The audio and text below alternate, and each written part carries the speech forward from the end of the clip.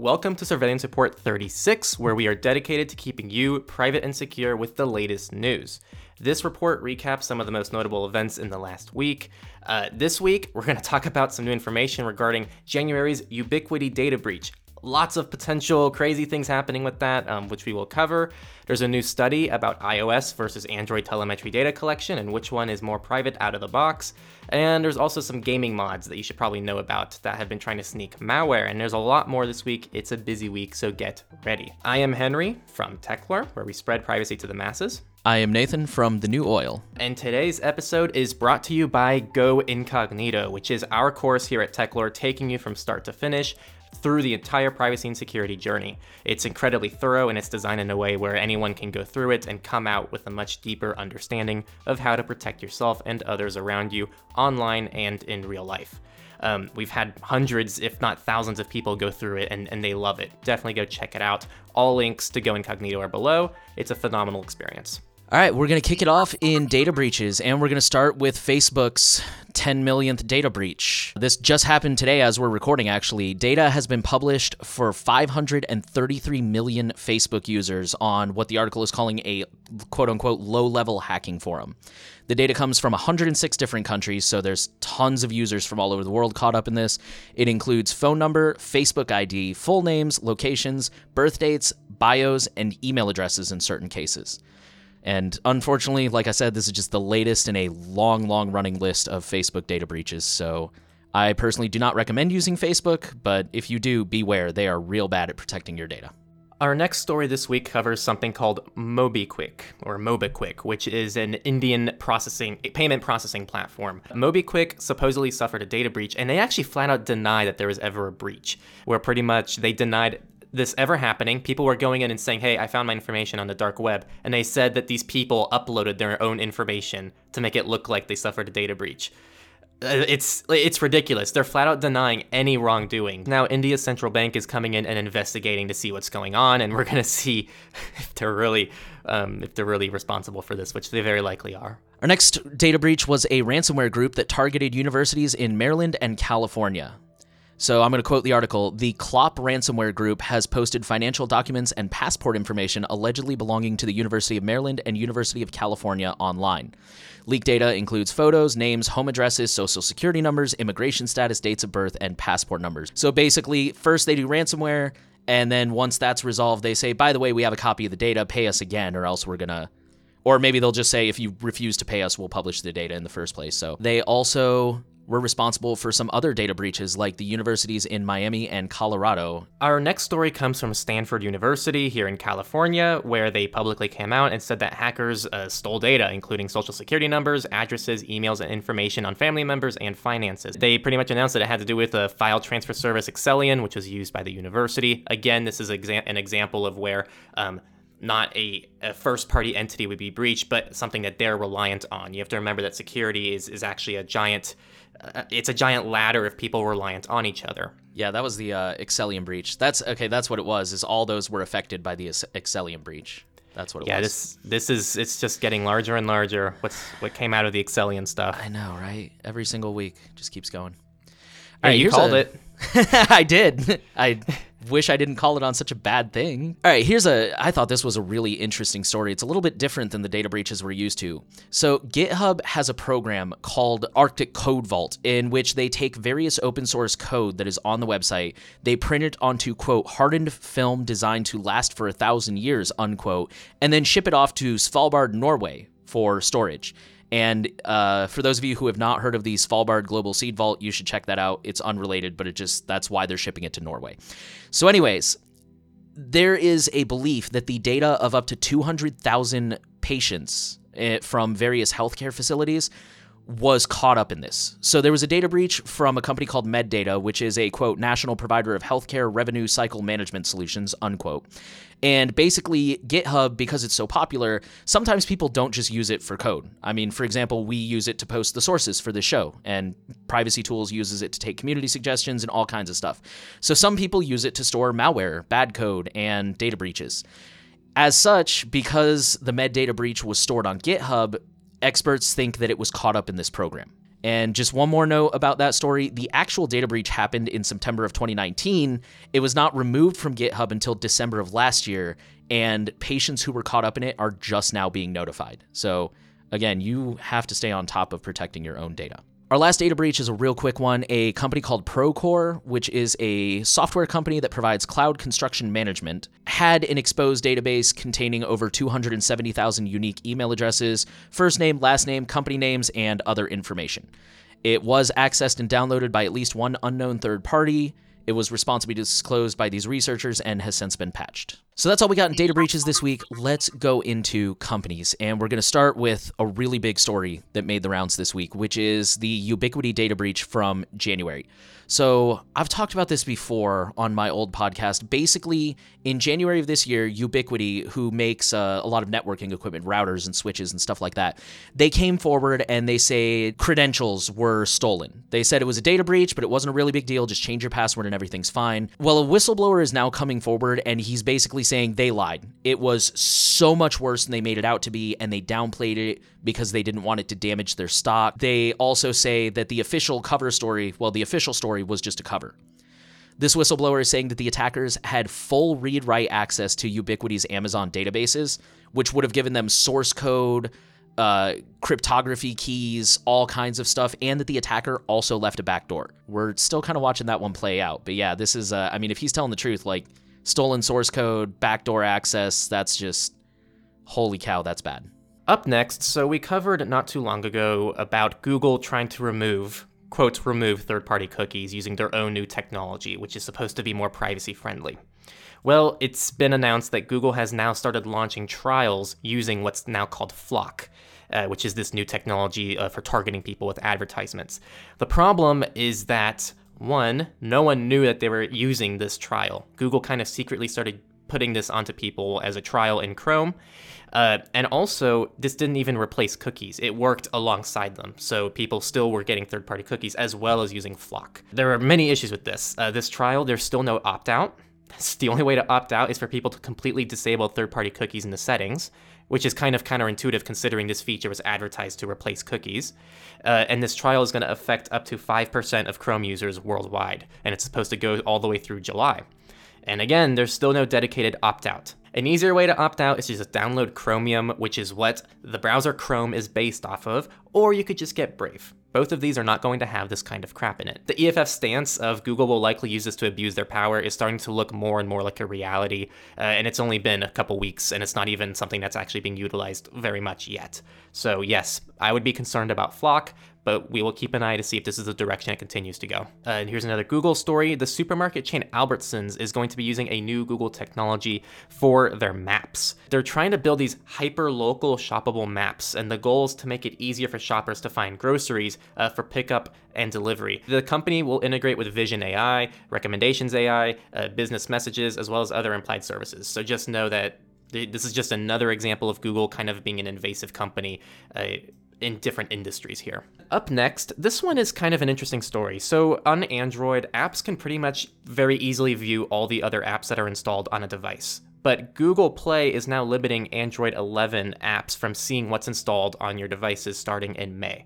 And it's pretty self-explanatory. It's just some privacy updates that are designed to improve privacy. So apps that need access, like antivirus or browsers, will still be able to have access through necessary permissions that they have to actually request. So this is generally a good thing. Yeah, and one thing I didn't put on the notes there, but one thing that's worth noting about that is Google is going to require apps to justify why they need that access. You know, they can't just say like, well, we need it because we're a browser. Okay, what does your browser do that it needs to be able to see the other apps? So that's pretty cool. Our next story is about Google's competitor, Apple. Apple is rejecting apps with fingerprinting enabled as iOS 14 privacy enforcement begins. With iOS 14.5, Apple will begin requiring apps to comply with Apple's App Tracking Transparency Initiative, which we've talked about before. Real simple, it just requires apps to explicitly ask users, hey, can we track you? And there's been a lot of speculation about when 14.5 is going to roll out, because again, that's when ATT is going to start taking place. But as of this week, Apple started rejecting updates that did not comply with ATT, which suggests that 14.5 is about to drop. And interestingly, a lot of the issues that Apple is flagging come from third-party libraries, which means that potentially tens of thousands of apps that use those third-party libraries, the article said as much as 18% of the App Store, this could be affected if those libraries don't update to comply with ATT. Because, again, those apps depend on those libraries unless they want to go build them themselves. So that'll be interesting to see how much time they give developers to roll with those punches. Our next story, it's kind of a nothing burger. Pretty much AT&T is upgrading FirstNet to 5G. So this is their network. It's going to now include tower-to-core network encryption, which is hopefully going to make things a little bit more secure in the 5G world. Next up, we have PayPal. PayPal will begin letting people in the United States pay with Bitcoin. For those who are confused, PayPal has previously allowed users to purchase Bitcoin, so you could use PayPal the same way you can use Coinbase or something like that. Now they're allowing users to actually accept payments in Bitcoin if they're a vendor or something like that. What they're basically doing is automatically converting Bitcoin into the local currency, US dollars or whatever, and then performing the transaction. So you're not really transacting crypto, and they didn't specify if it gets converted back into crypto on the seller's end once it's in your account. But either way, Bitcoin is coming for the mainstream. Our next story moves into the car world, which is becoming scarier and scarier by the day. Panasonic and McAfee are teaming up to tackle vehicle cybersecurity. And that's pretty much it. So there's a partnership now, and they're trying to jointly kind of address vehicle concerns behind security. So we'll see what that means in the future. We'll see if they come out with anything. But it's nice to see some people taking some kind of initiative on this. And speaking of cars, here's kind of a concerning one. There's companies who are tracking millions of cars, and also the Immigration and Border Police have been grabbing this kind of data. So the U.S. Border Patrol has the authority to order vehicle location information from any U.S.-based company who tracks vehicles for any purpose. This includes OnStar, SiriusXM, or even manufacturers like Tesla who collect this information themselves, and other telemetry data collection. Quote from the article here, in the last 18 months, Customs and Border Protection Control and Immigration's Customs Enforcement, ICE, officials demanded location data from 3 companies who collectively track the movements of tens of millions of vehicles every day, which include GM, OnStar, Geotab, and Sperian. And also Geotab is Canadian as well, which is an interesting thing to take in. But guys, I'm telling you, like, this is the next big deal. I feel like just like how we went from computers to smartphones, and it's taken us 10 years to figure out the privacy and security issues of smartphones, that's what's happening with cars. It's going to take us probably 10 years from now to finally start figuring this out, for you to actually have, privacy permissions on your car, and we actually start figuring out what to do with this. And especially, I wanted to note, with Geotab being a Canadian country, a lot of people talk about the country that a certain service or app is based in, and that definitely counts for something. But just remember, that's not bulletproof, because, Geotab being Canadian, they could probably make it a little harder for Border Patrol to get information from them, but they don't really fight back. So, country matters, but at the same time, it only matters as much as the company is willing to fight requests for data. All right, let's move into research, and we're going to start off with one of the big stories that was making the rounds this week. It is a 10-page research paper, so it's very short. You should definitely go ahead and read it. It is called Mobile Handset Privacy, Measuring the Data iOS and Android Send to Apple and Google. I'm going to go ahead and read the abstract because I think they kind of sum up everything worth saying in one very good paragraph. We investigate what data iOS on an iPhone shares with Apple and what data Google Android on a Pixel phone shares with Google. Even when minimally configured and the handset is idle, both iOS and Android share data with Apple and Google on average every 4.5 minutes. The phone IMEI, hardware serial number, SIM serial number, and IMSI, handset phone number, etc., are shared with Apple and Google. Both iOS and Google Android transmit telemetry, despite the user explicitly opting out of this. When a SIM is inserted, both iOS and Google Android send details to Apple and Google. iOS sends the MAC address of nearby devices, which is horrifying, e.g. other handsets and the home gateway, to Apple together with their GPS location. Users have no opt-out from this, and currently there are few, if any, realistic options for preventing this data sharing. I think the only silver lining here, depending on whether you're an Apple user or Google user, Google, according to this paper, submitted almost 20 times more data than Apple did. So technically Apple is slightly more private, but I don't know, personally, even as an Apple user, sends the MAC address of nearby devices, that's not cool, man.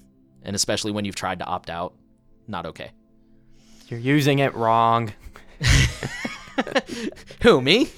This next story is more of a behind-the-scenes thing. A flaw was found in NetMask, which is an open-source module used in 270,000 software projects. This is a pretty serious vulnerability, which was discovered, and it has now been fixed. This flaw actually affected a huge number of open source projects who are reliant on this, so it's good that this was caught, and again, it's now fixed, so this hopefully isn't something to be concerned about. If you want to learn more about what actually happened, it's kind of a complex issue. Go ahead and always check out the sources that we leave attached below if you actually want to learn how this worked. All right, our next story is just really interesting. Eye tracking can reveal an unbelievable amount of information about you. So I'm going to quote the article real quick. Eye tracking data may implicitly contain information about a user's biometric identity, obviously, gender, age, ethnicity, body weight, personality traits, drug consumption habits, emotional state, skills and abilities, fears, interests, and sexual preferences. That is a lot to ascertain just from eye tracking. They go on to say that certain eye tracking measures may even reveal specific cognitive processes and can be used to diagnose various physical and mental health conditions. So, yeah, man, it just seems like the more and more tracking they discover, the more and more we got to worry about. With first was like facial recognition, and then there's like gait recognition, and now we've got eye tracking, and goodness gracious. I'm really curious to see how they're gonna deal with like the heart rate tracking stuff. Oh God, where I've heard about that. Where they can pretty much identify you based on the way your heart beats from a distance. Yep. From like, isn't it like 3? No, that can't be right. I was gonna say it was like 3 miles, but that's not right. It was at least a few hundred meters away. Maybe I'm thinking 300 meters. It was ridiculous. Yeah, it's insane. Our next story, I'm not even going to talk about this very long because we all know this, most people watching, but I will recap it for those who are new here. Incognito mode, mostly found in Chromium. There's also private mode in Firefox. It's not as secret as it seems. Pretty much, if you use incognito mode, it still transmits the user's location, their IP address, and sites can still fingerprint you and figure out who you are. You just need to know that all incognito does is it removes your cache, cookies, and history when you delete the tabs. That's it. Privacy is a much more complex topic than just going into incognito mode.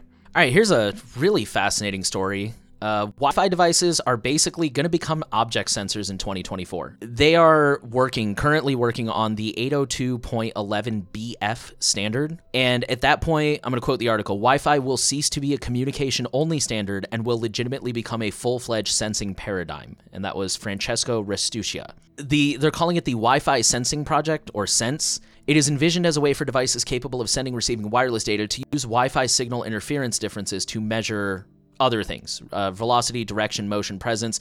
Basically, some of the examples they gave when they were citing privacy concerns, this can be used to track keyboard typing. So as you're typing in your password, it can track that.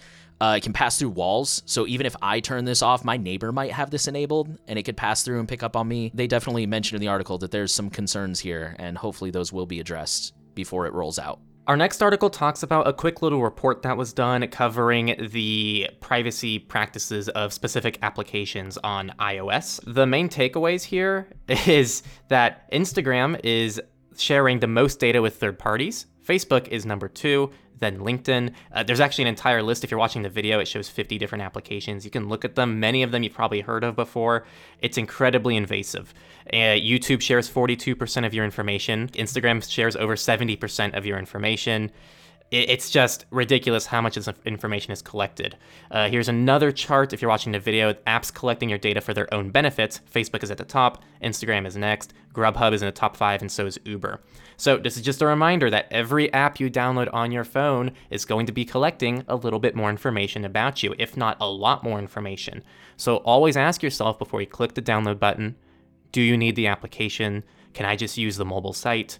Can this just be on my computer? Or do you have a separate device where you can keep these unprivate applications separate from yourself? This is also a very good promotion for open source as well, because many open source projects won't be doing this kind of stuff. All right, that wraps up our research section. Let's move on to politics. And we're going to start with a couple stories here in the U.S. First, there's a really big one. Feds are saying that a man broke into a public water system and shut down the safety processes. So this is very similar to the story we discussed recently that took place in Florida, but this one took place in Kansas. A former water employee in Kansas is being accused of attempting to harm the Post Rock Water District supply. That facility services over 1,500 customers and 10 wholesale customers, whatever that means. I guess they mean like businesses, in 8 different counties.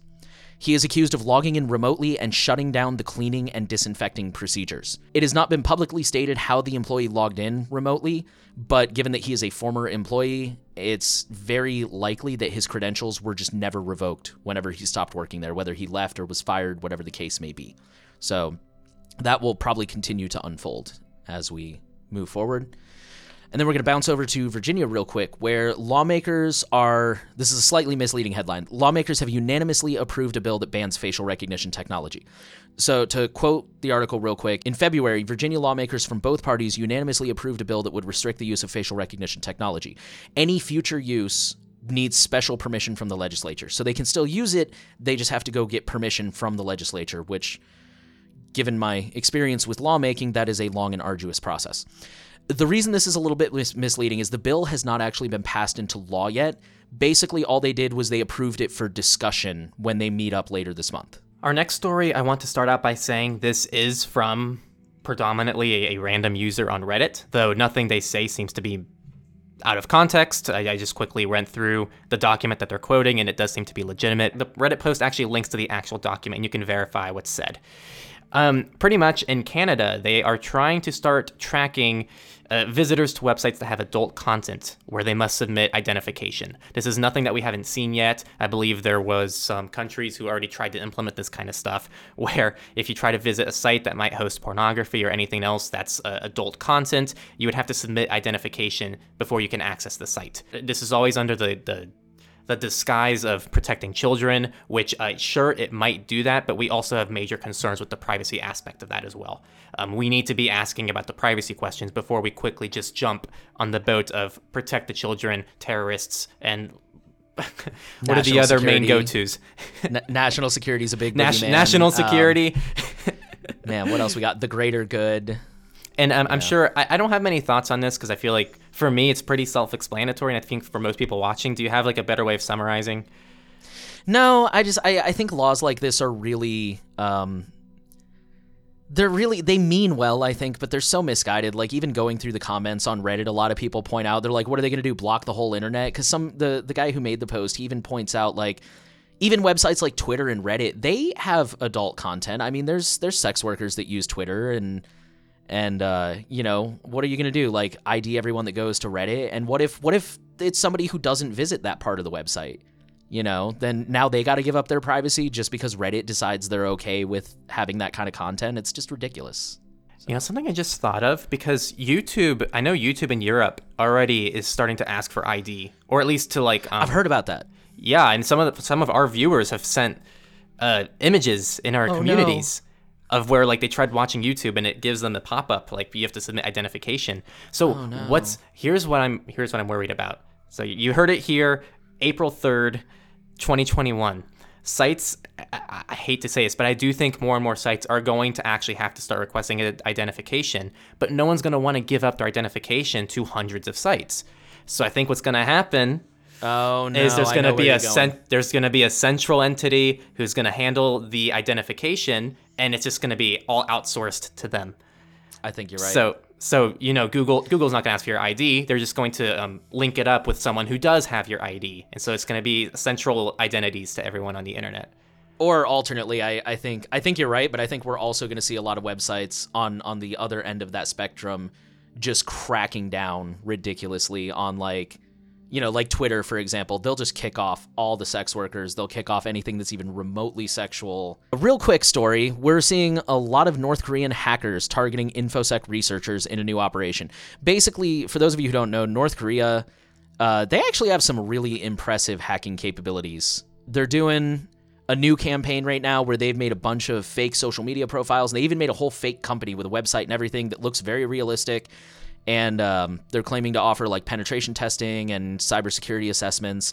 The important thing to remember is just that a lot of the time we think of hacking as something that people do in the shadows from behind a terminal. Maybe it looks like the 1980s movies, when in reality, a lot of the time the threats are right there in the open. So don't think just because you're on Twitter or whatever the case, don't think you're safe. You got to be careful of what's out there. We're going to move into the UK, where the UK, on the topic of Think of the Children, is trying to force Facebook to use a backdoor. basically the UK Home Office has a special legal power called a technical capability notice, and they can use that to force Facebook to allow backdoor messages into Facebook Messenger, WhatsApp, pretty much any Facebook product. And this is in response to the fact that Facebook, for the last several years, has been promising and hinting that they're going to roll out optional end-to-end encryption in their messages, which I think they actually already have that on mobile. But anyways, the point being, Facebook keeps saying they're going to roll this out because it enhances the security and privacy of users. The Home Office is, of course, arguing that it's going to be exploited by pedophiles, and they're using concerns about child safety online, and they are threatening to force Facebook to build in a backdoor. Of course, I'm sure many of us know there is no such thing as a backdoor that only the good guys can use. So this is just going to make everybody subject to the same surveillance as any given criminal. Staying in English-speaking countries, we're going to bounce over to Australia. Australia is considering forcing Australians to provide IDs for social media and dating sites. The Australian government is trying to find ways to mitigate online bullying, trolling, stalking, and they didn't mention it, but presumably misinformation. So they're considering adding a new policy or law where if you use social media sites, Facebook, Twitter, even Tinder, stuff like that, you might have to provide a state ID like a driver's license or a passport in order to verify that you are you, which, again, this is one of those things that I think they mean well, but I'm not sure the privacy implications are worth it, and I'm not even sure they would work. Our next story is a pretty interesting one. I actually don't think it's in the worst intention, believe it or not. But there definitely are some glaring concerns here. Russia's market is pretty much dominated by international tech companies. So to them, foreign companies would be Apple, Samsung, Huawei, and lots of other companies. And they're now trying to step in and support their own local companies in Russia. That's at least what they're saying publicly is the reason for this. So now Apple's actually caved in pretty much packaging Russian software into the iPhone. So when you install iOS, you get your brand new iPhone, it's now going to, I believe it's asking you to install different Russian software when you once you get the phone, which is a huge concern. I'm actually very upset that Apple would even agree to doing something like this, though Apple came out and said all the apps are corresponding with Apple's privacy and security standards. It's still a concern that they're allowing that kind of control to happen on Apple's software. It's scary to see the kind of influence that the governments can have on companies, but it's also unfortunate to see that the companies don't have to cave into that. This would just likely be a big financial hit to Apple if they didn't just do what they're being told to do. All right, we have FOSS stories, and this is a good one. I'm going to say something right now. This is a hot topic. I don't think either party is necessarily correct. I think both sides of this have completely valid arguments, and you have the ability to make your own decisions. Okay, I have my own beliefs, and you can have your own beliefs as well, and you can disagree with me, and that's totally cool.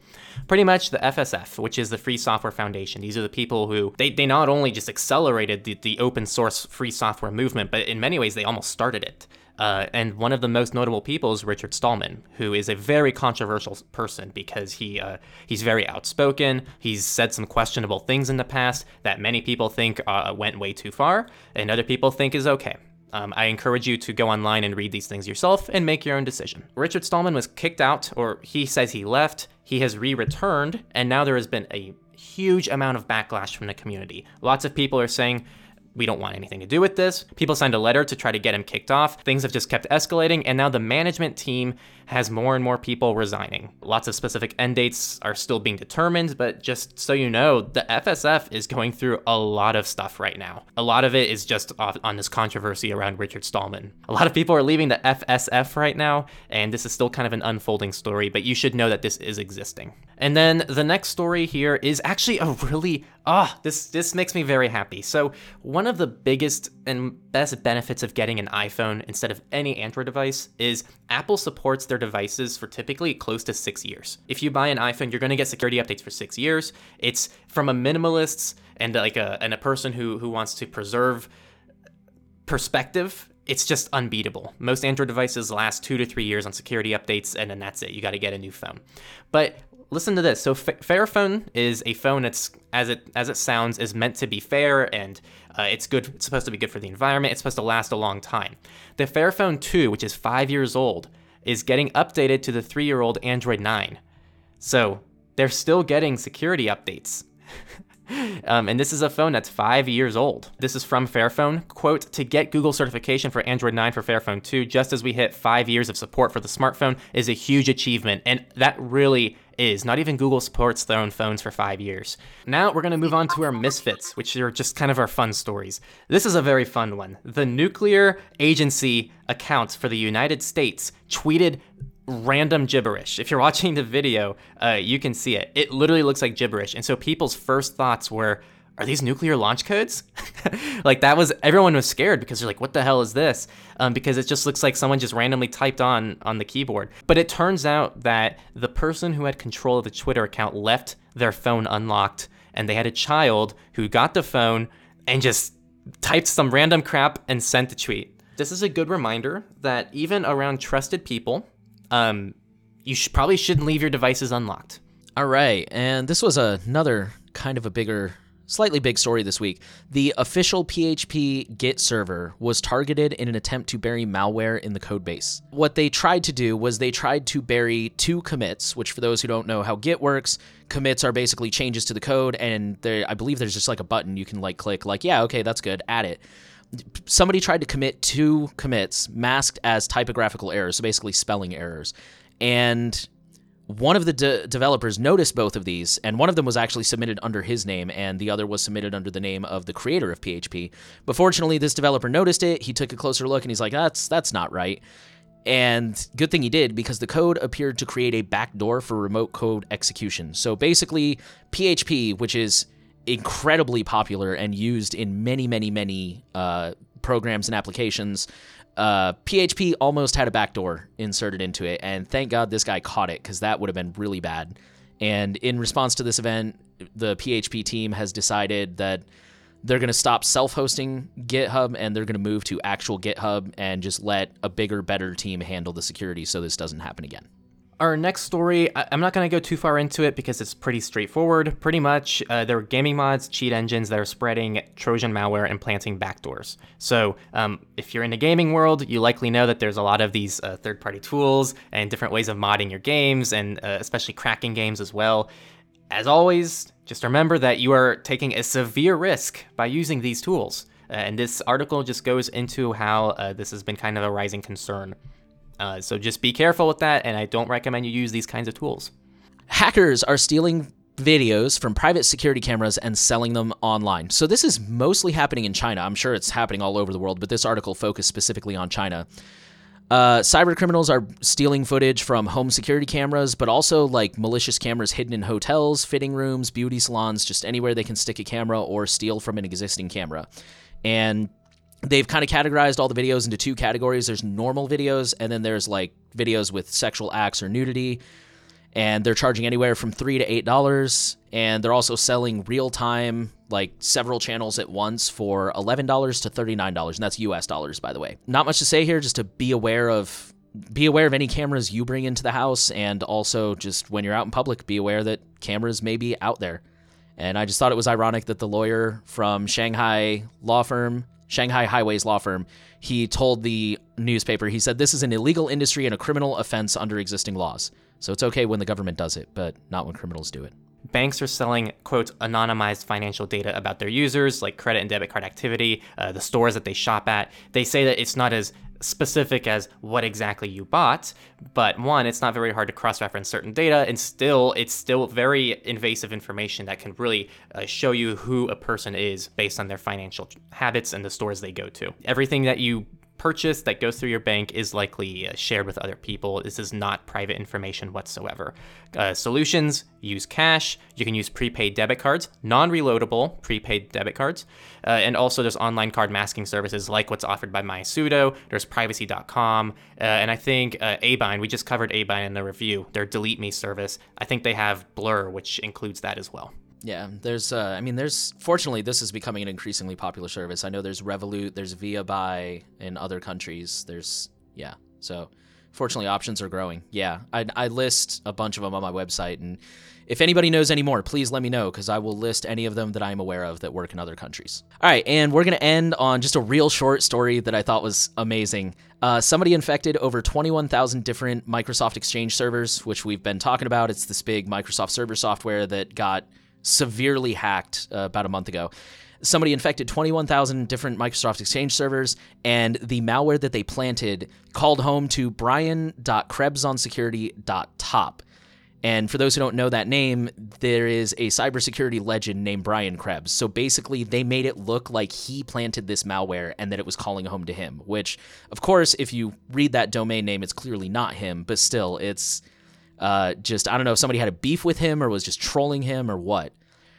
He goes into the technical details on the article, but mainly I just thought that was a really interesting and funny story that somebody planted the malware and then decided to very poorly frame this cybersecurity legend for some reason. Make sure to tune in next week. A lot of these stories we'll probably follow up on, and there's always new stories. This is an always ongoing battle.